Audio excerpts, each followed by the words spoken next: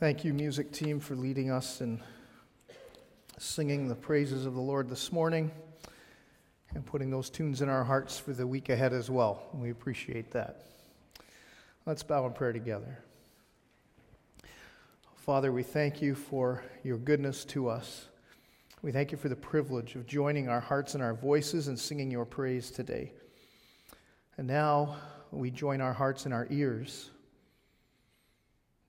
We quiet our hearts in your presence, and we want to hear from you through your word. We need to hear what you have to say to us. Help us to see you clearly for who you are. Help us to hear what it is you want to say to all of us and to each of us. And we pray that you would shape us and change us and lead us and use us as a result of our time here together this morning. We commit this time to you in Jesus' name. Amen. There are two kinds of disappointment in life. The first is when we don't get what we want. Been there? The second kind is when we do. Have you been there? That can happen with a gift, for instance. You saw something, your friends had it, it was new, it was shiny, it was fantastic, it was the greatest and latest thing, and you had to have it. So you pointed to it. You dropped hints about it. You even came right out and asked for it over and over and over again, and then you didn't get it. Have you been there? That's one level of disappointment. But remember the time you did get it? And you opened it up and you were so excited and you pulled it out and you put the batteries in and you played with it for an hour. And then you realized it wasn't maybe all that fulfilling after all. And you moved on and you went back to your other favorite things. And you were disappointed that you'd wasted that kind of emotional energy on this particular thing. Two types of disappointment. When we don't get what we want and when we do. That can happen with a gift. It can happen with a job, with a trip, with a relationship, with an event. It can happen with all kinds of things in life, can't it? When we place our hope in something and we wait for it, then it never comes. Or when it does, it's less than what is promised. There are a lot of people in our community, some of them may be with us this morning, who have come out of this past Christmas season and feel a little bit of a letdown. And they look back and they look at the whole Christmas season, or a particular gift that they gave or received, or a specific celebration, and they say, I kind of hoped for more. It's a little empty. Something's missing.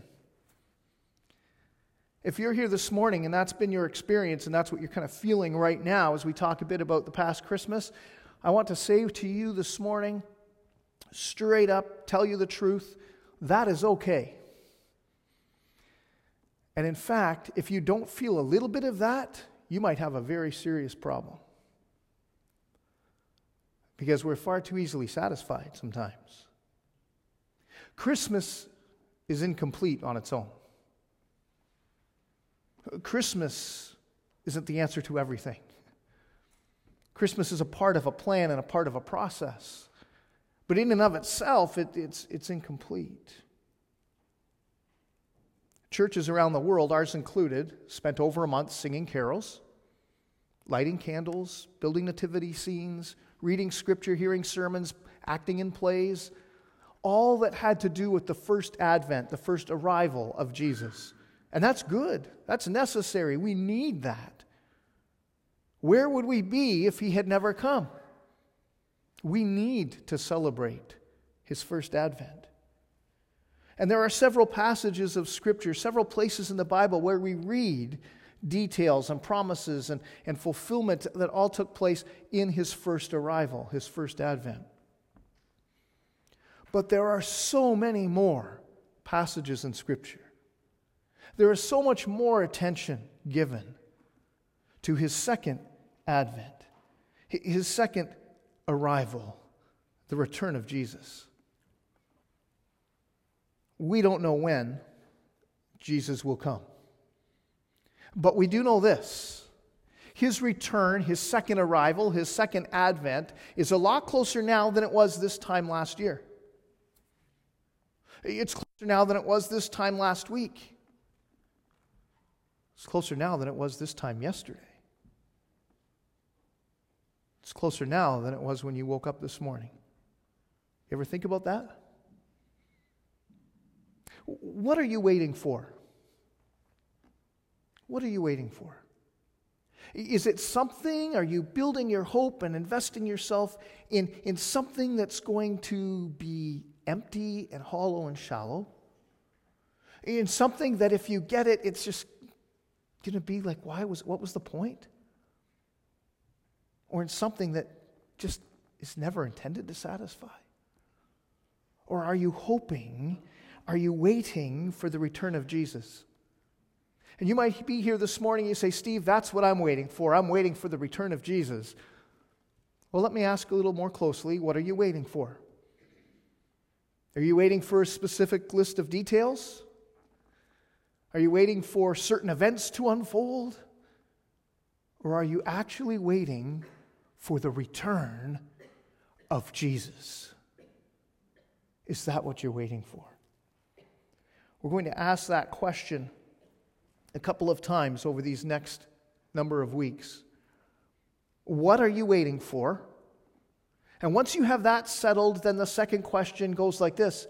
So, what are you waiting for?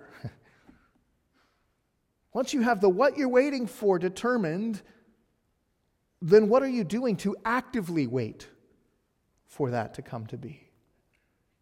We're going to address these questions in this series we begin this morning, Advent 2.0, the return of Jesus in the book of Revelation. Join with me in Revelation chapter 1. And let's begin to look together at this book at the very end of your Bible that holds so much fascination and yet many people avoid. Let's look together and let's see what it is God might have for us as individuals, as families, and as a church family here in Harrow, in Essex County, in the winter 2020. Revelation chapter 1 begins this way. The revelation of Jesus Christ, which God gave him to show to his servants the things that must soon take place. He made it known by sending his angel to his servant John, who bore witness to the word of God and to the testimony of Jesus Christ, even to all that he saw. Blessed is the one who reads aloud the words of this prophecy, and blessed are those who hear and who keep what is written in it. For the time is near. The time is near. This is the revelation of Jesus Christ. That's the title of the book. It simply comes from the first line of the book. It is not called the Revelations, a list of details to check off and put on charts and graphs, and then we've got that information together. It's the revelation of Jesus Christ. It comes from him, it comes through him, and it is about him. He will tell us here events that will take place. He will speak of some future events and give us some details of the future. But make no mistake, the focus of the book is Jesus. Period. He is the focus of the book. John, the Apostle John, the disciple John, is the one that Jesus sent his messenger to deliver this word and then to, through John, deliver it to the churches in Asia in the first century. And through them to be passed down to us through the generations and centuries to follow. And John, we're told, bore witness to the Word of God, as God himself speaks to John in this book. To the Word of God, as John reflects on, alludes to, and quotes Isaiah and Jeremiah and Daniel and Ezekiel and Zechariah. He bore witness to the Word of God and to the testimony of Jesus Christ, even as he had recorded faithfully the testimony of Jesus Christ in his own gospel bearing his name, John, that he wrote, and in his letters, and in the Gospel of Matthew, and in what Jesus is about to give him that he will reveal to us. John bore faithful witness to the word of God and to the testimony of Jesus, even to all that he saw. All that he saw as he walked this earth for 3 years with Jesus face to face. All that he saw on the mountain as Jesus was revealed to him and transfigured before him. And all that he was about to see as Jesus unveiled things to him that no eye had seen before. This is the revelation of Jesus Christ. It's from him, it's through him, and it's about him. He sent it to us through his faithful servant John. And we're told here the time is near. English is a complicated language to learn. Our grammar is really strange compared to a lot of languages in the world. And we have a limited vocabulary. We use one word where other languages have so many words to describe the same thing. When you read there, the time is near, that word time is not the Greek word chronos, chronology. He's not speaking about calendars and watches, clocks. It's kairos. It's era. It's time period. This era that he speaks of is near.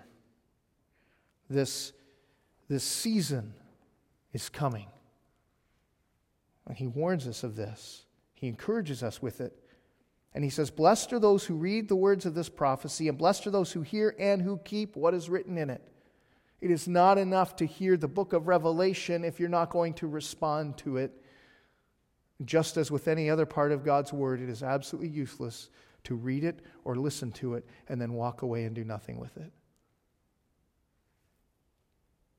The focus of the book of Revelation is Jesus Christ. The point of the book of Revelation is to strengthen the church living in a difficult and hostile time and place. That's the point of the book. It's not to stir up debate and fights over details and determining who can be right and who can be even more right. There are some dangers as we come to the book of Revelation together as a church. Some is that sometimes we're tempted to study the book of Revelation as we would an epistle, like the book of Romans or Ephesians, as though it is written A, B, C, or 1 leads to 2, and therefore 3, and then you've got to get to 4. That's not the type of writing that Revelation is. Revelation is full of symbols and pictures linked to past use by prophets, and some of it will be new and fresh. We have to be careful how we study the book of Revelation. Believers are often confused. Anybody? People are often confused and even intimidated by this book, and so they leave it alone. Some are scared by this book. They read and they say, "This is scary to read of dragons and angels and beasts and storms and blood and battles and chaos." And they forget that this book is full of glory and triumph and justice and rescue. Some come to this book with a predetermined idea or system already firmly set in mind. And so we'll read it with that in mind. And we'll say that we'll see it this way or we'll see it my way because we've already determined what it's going to say to us, instead of simply coming and allowing the Word of God to speak to us. Some will focus strictly on the future, details of the end, fascinating stuff, interesting information, and they'll miss the arresting presence that we're to see. Some of us will take it and try to tie it into the news. Every generation has done that. Tied into today's news headlines. Who is this? What is this? What's going on? And try to just connect it up. And in so doing, miss the fact that this is about Jesus. And how does he connect with my life, let alone my newspaper? Here at Harrow Baptist in winter 2020, we're going to focus on the focus of the book, Jesus Christ. The purpose of the book, strengthening the church living in a difficult and hostile time. And in so doing, prayerfully, we will not miss the impact of the book. My challenge to you this morning is this: read it. Take the book of Revelation and sit down this week and in one sitting, read through it. Read through it in one sitting like the original recipients would have read it. Walk through it. You can go back later and read it in some smaller bite-sized chunks. But read it in its scope and see what's there, and you will see and hear themes surfacing. And the point of it all may become more clear than if you zoom in on the trees and missed the forest. And for those of you that say, Steve, there's 22 chapters here. That's a lot of reading. You want me to read that all in one point, all in one time? Absolutely. Absolutely. We put the chapters and verses in. It came as a letter. They sat down and they read it. It will take you less time to read through the book of Revelation than it will to watch any of the Star Wars movies, any hockey game that's broadcast this week, or to read a couple of chapters in your newest John Grisham novel. And this will benefit you so much more. Take the time. Sit down and read through the book of Revelation. We're given at the start of this book a little introduction. And now we get right into it. Are you ready? John, to the 7 churches that are in Asia, verse 4. Grace to you and peace from him who is and who was and who is to come, and from the 7 spirits who are before his throne, and from Jesus Christ, the faithful witness, the firstborn of the dead and the ruler of the kings on earth. To him who loves us and has freed us from our sins by his blood and made us a kingdom, priest to his God and Father, to him be glory and dominion forever and ever. Amen. Amen. Behold, he is coming with the clouds, and every eye will see him, even those who pierced him, and all tribes of the earth will wail, they'll mourn on account of him. Even so, amen. I am the Alpha and the Omega, says the Lord God, who is and who was and who is to come, the Almighty. I want to encourage you this morning to focus your heart on Jesus. Focus your heart on Jesus. John says he's writing to the 7 churches that are in Asia. These 7 churches in Asia Minor in the 1st century. We'll become more familiar with them as we make our way through this book. They were living in a difficult time, in a difficult place. It was a stressful thing to be a follower of Jesus. Not everybody thought that was such a good idea. People thought it was rather offensive that you would claim that there is one God above all else. But look at all the gods that we have and serve and worship. To say, I will bow the knee to one and one only, and his name is Jesus the Christ, the King of kings, the Lord of lords, the Son of God, our only Savior, and not whoever happens to sit on the throne in Rome. That was a dangerous thing. It was a difficult thing. It was a difficult thing to walk with Jesus and keep your eyes pure and your mind pure and your heart pure and unpolluted and unspotted from the world when so much of every kind of debauchery imaginable was just pounded at you all day, every day. And that was without the technology we enjoy today. It was a difficult time and place. And yet John is writing to them, and his first words are, grace to you and peace. Really?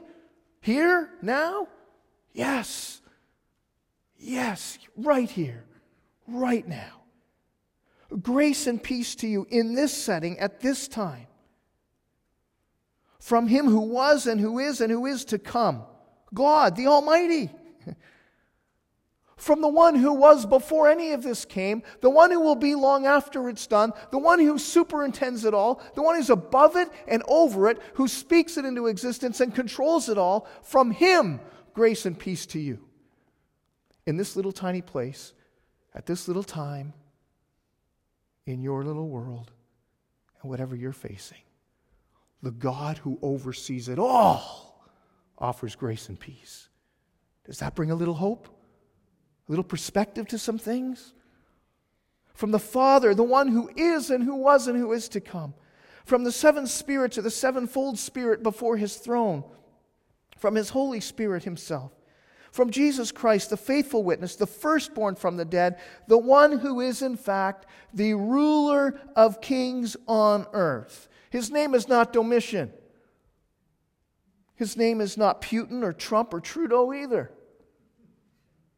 His name is Jesus Christ, the Anointed One. He is ruler of kings on earth. From him, grace to you and peace. Don't worry about what the guy sitting on the throne in Rome has for you. Lift your eyes a little higher to the throne of the universe and see what he has for you. Grace and peace to you. And to him who loves us and has freed us from our sins by his blood and made us a kingdom, priests to his God and Father, to him be glory and dominion forever and ever. Amen. This is about Jesus. Focus your heart on him. Look at him. He loved us. He loved us. He gave himself for us. He freed us from our sins. Us. He made us to be a kingdom, priests to his God forever. To him be glory and dominion forever, to no one else. So stand confidently before him, bow confidently before him, and don't worry about bowing to anyone else. No matter who they seem to think they are or what they have to say. Look carefully and closely at Jesus. See him for who he is, for what he's done, and for what he will do. And give him glory. He is the one who is the ruler of kings on earth. He has dominion forever. Domitian, he's just here for a heartbeat, a breath, and he's gone. And there'll be somebody to take his place, and then there'll be somebody else to take his place, and then there'll be somebody else to take his place. But who rules over it all forever? Lift your heart and your eyes to him. Focus your heart on Jesus. I am the Alpha and Omega, the A and the Z, the beginning and the end. I am the one who is and who was and who is to come, the Almighty, says the Lord God. I am eternal. I am almighty. No one else is. So do not be distracted, dismayed, derailed, or detoured by anything or anyone else around you. Focus on me, God says. Imagine living in a world ruled by a man who would intentionally and willfully and purposefully leave his brother to die. By a man who would intentionally seduce his own niece. By a man who would kill people for making jokes about him. And then demand to be addressed as Lord and God. That was Domitian. That was the one on the throne of the Roman Empire, as John writes to us. As the churches in Asia Minor try to follow Jesus and live for him in that time and in that place. And God says, lift your eyes higher. I am the eternal one. I am the Almighty.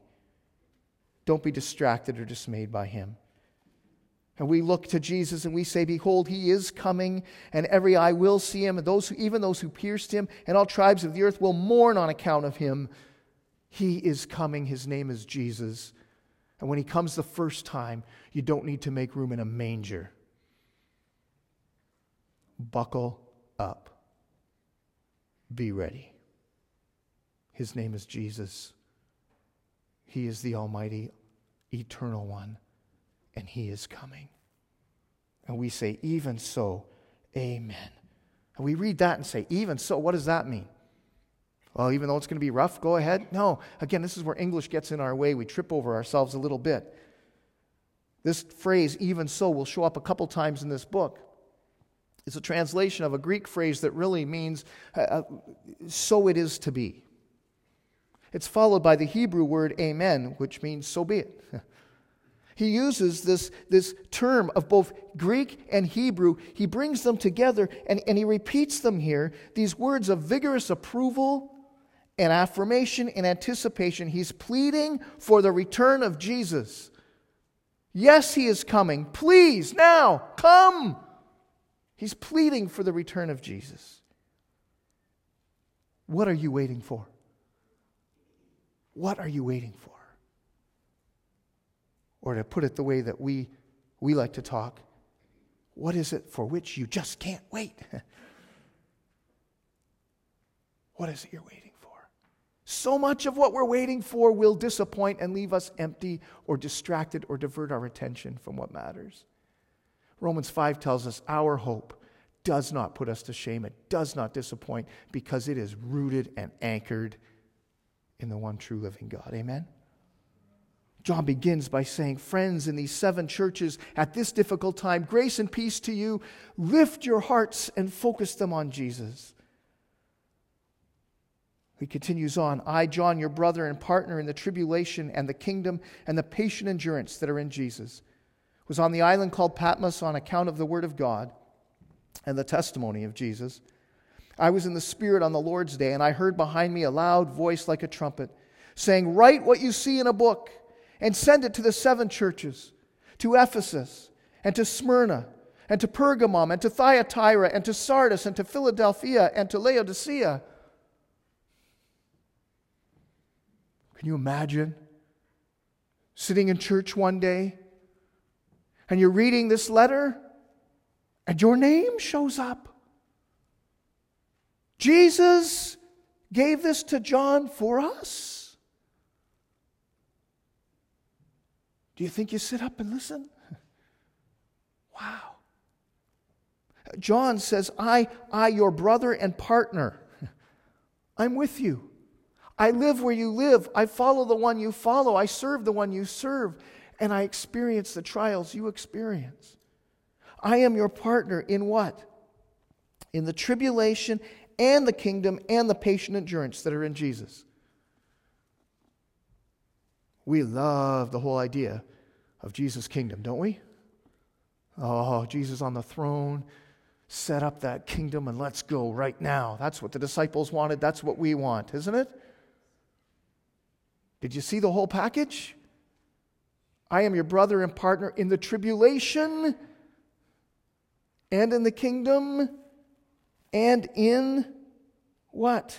The patient endurance that are in Jesus. And we'll hear that phrase repeated. The patient endurance that are in Jesus. He says, I am in this with you. This is not a cakewalk. This is not skipping through a springtime meadow, this following Jesus in a hostile place. But we are in this together. And I'm right here with you, he says. John MacArthur sums it up this way. He says, John is the last surviving apostle. He's an old man. He's now in exile on the small barren island of Patmos, located in the Aegean Sea, southwest of Ephesus. The Roman authorities have banished him there because of his faithful preaching of the gospel and refusing to bow the knee to whoever would be on the throne of Rome. While on Patmos, John received a series of visions that laid out the future history of the world. When he was arrested, John was in Ephesus, ministering to the church there and in surrounding cities. And although he could no longer minister to those congregations in person, John received a divine command to address revelation to them. Those churches had begun to feel the effects of violent persecution. At least one man, probably a pastor, had already been martyred. We'll meet him in chapter 2. John himself had been exiled. But the storm of persecution was about to break in full fury upon the 7 churches so dear to his heart. To those churches, the book of Revelation provided a message of hope. God is in control of all the events of human history. And even though evil often seems pervasive and wicked men all-powerful, their ultimate doom is certain. Christ will come in glory, and he will judge, and he will rule. He will rule. John is writing as their brother, as our brother, as a follower of Jesus. He was in the Spirit on the Lord's day. He was under the Spirit's control, and supernaturally he is taken to places and shown things that we get to benefit from his writing as he records them for us. Ezekiel, Peter, and Paul had experienced similar things. But John is given these specifics. And he's writing to these churches, these 7 churches, as we read this in verse 11.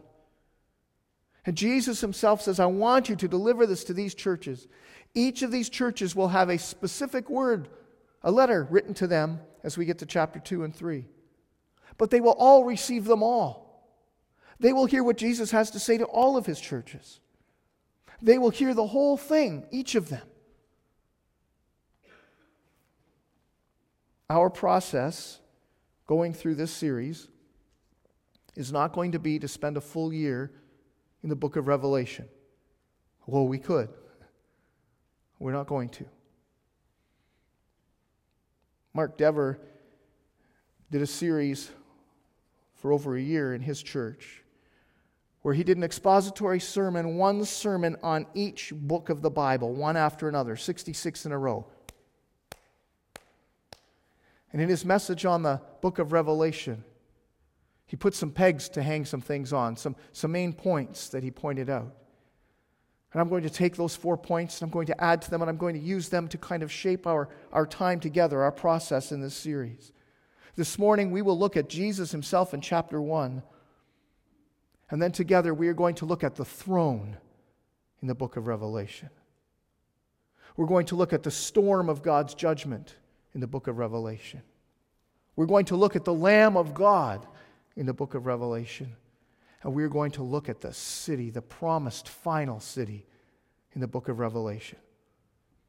And having looked at these things, with the focus of the book, Jesus, in mind, with the purpose of the book, strengthening the church in difficult times in mind, we will then go back and together we will walk through the letters to the 7 churches in Revelation. And we will ask ourselves, with all of this in mind, with all of this fresh before us, how do you think they read, heard, and responded to these letters? And how must we, even in our time today? That will be our process. And for this morning we continue. Look at verse 12. Then I turned to see the voice that was speaking to me. And on turning, I saw 7 golden lampstands. And in the midst of the lampstands, one like a son of man, clothed with a long robe and with a golden sash around his chest. The hairs of his head were white, like white wool, like snow. His eyes were like a flame of fire. His feet were like burnished bronze, refined in a furnace. And his voice was like the roar of many waters. In his right hand he held 7 stars. From his mouth came a sharp 2-edged sword, and his face was like the sun shining in full strength. John turned to see, who is this speaking to me? This powerful voice. And he turns, and he sees these 7 lampstands, and in the middle he sees none other than Jesus the Christ, Son of God, your Savior and mine. King of kings and Lord of lords, standing there speaking to him. And this is what he sees. He sees one like a son of man, as we saw in Daniel chapter 7. One in a white robe with that gold sash of the priest around his chest, like we see in Leviticus chapter 16. He sees one with eyes burn like a flame of fire. John was living in a world, the people who read this at the first were living in a world full of idols. False gods, temples, idols everywhere, statues everywhere you could turn. People would come and they would bow to them and they would offer gifts and offerings and sacrifices. They would do horrific things in their name before them. Tons of things were going on, and people would come and they would look at these idols, and they all had one thing in common, these idols. And that is this: you look at them, but they never look back at you. They are dead stone and wood. Jesus, the Christ, we look at him, and he is looking back, and he sees everything.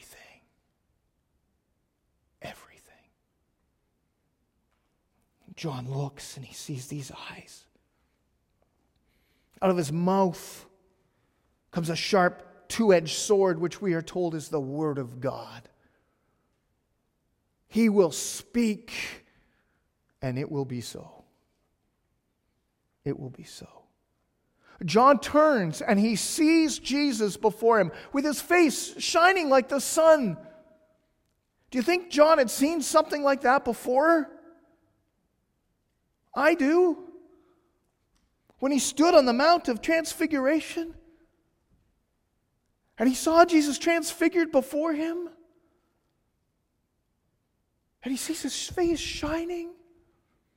John turns and this is what he sees. Jesus himself standing right there, speaking to him. And what does John do? What does John do? It's good to see you again, Jesus. Jesus, I have some questions for you. Jesus, explain this to me because it's been difficult following you. I don't understand. Is that what John does? John falls on his face. Look at verse 17.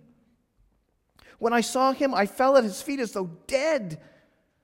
But he laid his right hand on me, saying, fear not.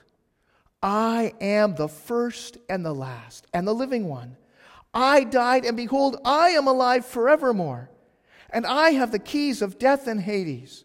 Write therefore the things that you have seen, those that are and those that are to take place after this. As for the mystery of the 7 stars that you saw in my right hand, and the 7 golden lampstands, the 7 stars are the angels or messengers of the 7 churches, and the 7 lampstands are the 7 churches. John sees Jesus. He falls at his feet as though dead. He collapses before him in fear. But Jesus has to steady his heart and his hands and his legs and his knees. He reaches down and touches him and says, don't fear. Look at who I am. Look at who I am. Is it possible that in your days, in your weeks and months, in your years, even in your decades of following Jesus, that you have become so familiar with him, so familiar with the events we read about his life, so familiar with the words that he spoke to us, so familiar with the book that he's given, that we stop taking him as seriously as we should, that we stop treating him with awe, and we start treating him with assumptions and familiarity. Not that long ago, we saw on the news in New Zealand a group of tourists who were touring a volcano. And what happened? It erupted. It did what volcanoes do. They were killed and hurt. And the questions have come in the investigation. The questions have come from governing authorities saying, whose bright idea was it to take a group of tourists and walk through a volcano? Does this make sense in anybody's world? But that's the world in which we live today. Oh, nothing will happen to me. Oh, I know there's all these avalanche warnings, but I can still ski there. I'll be fine. Really? That's how we live day to day. And if we're not careful and don't guard our hearts, that's how we even live when it comes to Jesus himself. And John begins this letter by telling his readers, focus your hearts on Jesus, even in this desperate situation you're in. And to do that, you need to lift your eyes and you need to see him for who he is and focus your eyes on Jesus. And take him seriously because of who he is. And John describes him and tells his reaction. And Jesus says, fear not. Ego eimi. I am. Very specific choice of words there to express the words, I am. It's not the first time John recorded those words from the mouth of Jesus. 7 times through his gospel, you will read those words, I am. the door. I am the way, the truth, and the life. It is the same I am that Moses heard when he spoke to God at the burning bush and said, who's going to send me? And God says, you tell them I am sent you. I am the only self-existent one. I am.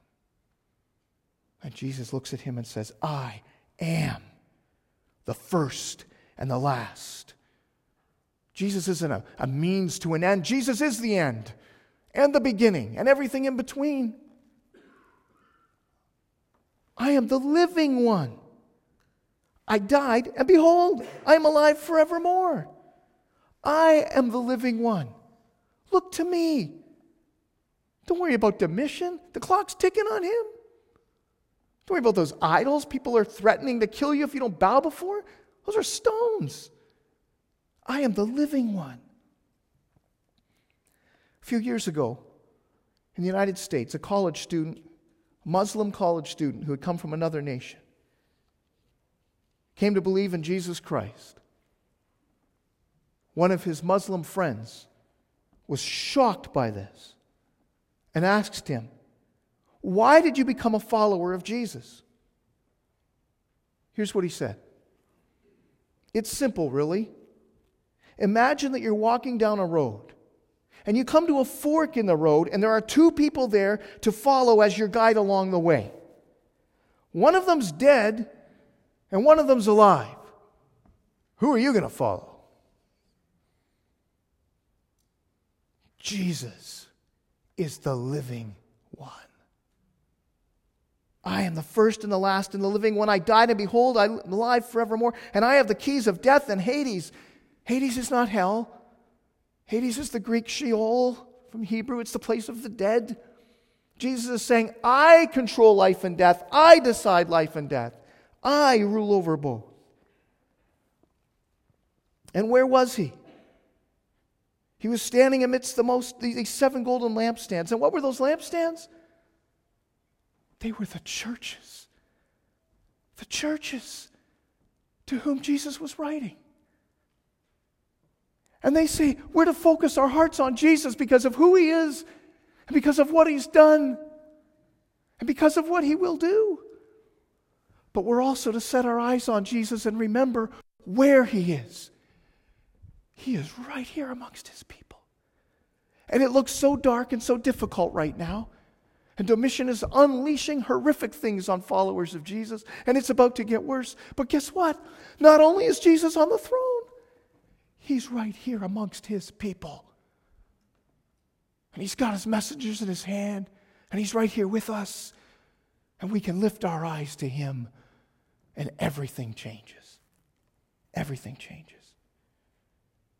We focus our eyes on him, the author and perfecter of our faith. We focus our eyes on him who was tempted as we were, but was without sin. We focus our eyes on him, and as a result, we cast off everything that gets in the way, every sin, every distraction that slows us down. We get rid of it all, and we focus our eyes on him, Hebrews 12 says. My friends, this morning, here's what we need to take from Revelation 1. Look at Jesus. Not as you've heard of him, not as you've assumed him to be, not as you've become familiar with, but look again at Jesus, at who he is, at where he is, at what he's done, and at what he will do. And not just for this book of Revelation, but for all time and eternity, he is to be the focus. And for all of our lives and all of our energy, he is to be the focus. Look again. Focus your heart, focus your eyes on who he is, where he is, what he's done, and what he will do. He is Jesus the Christ. This is Jesus who will come again, the one who came the first time. This is Jesus, the one we wait for together. This is Jesus. See him as he is and be overwhelmed as John was. Hear him for what he says and say, behold, he is coming with the clouds. And every eye will see him, even those who pierced him. And all the tribes of the earth will wail and mourn on account of him. Even so, amen. Yes, please come, Lord Jesus. What are you waiting for? You waiting for the return of Jesus? Is that what you're waiting for? Peter says, since all of these things are to be dissolved this way, what sort of people ought you to be in lives of holiness and godliness, waiting for and hastening the coming of the day of God, because of which the heavens will be set on fire and dissolved, and the heavenly bodies will melt as they burn. But according to his promise, we are waiting for new heavens and a new earth in which righteousness dwells. Therefore, beloved, since you are waiting for these, be diligent to be found by him without spot or blemish and at peace. What are you waiting for? Jesus? Amen. Well then, what are you waiting for? Be diligent. Be diligent. Looking to be found by him without spot or blemish and at peace. Friends, let's focus our hearts on Jesus. Let's focus our eyes on Jesus. And as we do, let's let our hearts be strengthened here and now in whatever we face today and whatever we're going to be called on to walk through together this year and whatever comes ultimately when he finally returns for us. Let's focus our eyes on Jesus. Amen? The one who is with his people and holds them in his hand. And he says in John, the ones the Father gives me I hold in my hand, and no one and nothing can get them out. Is that you? Are you there? Are you his? Are you focused and waiting?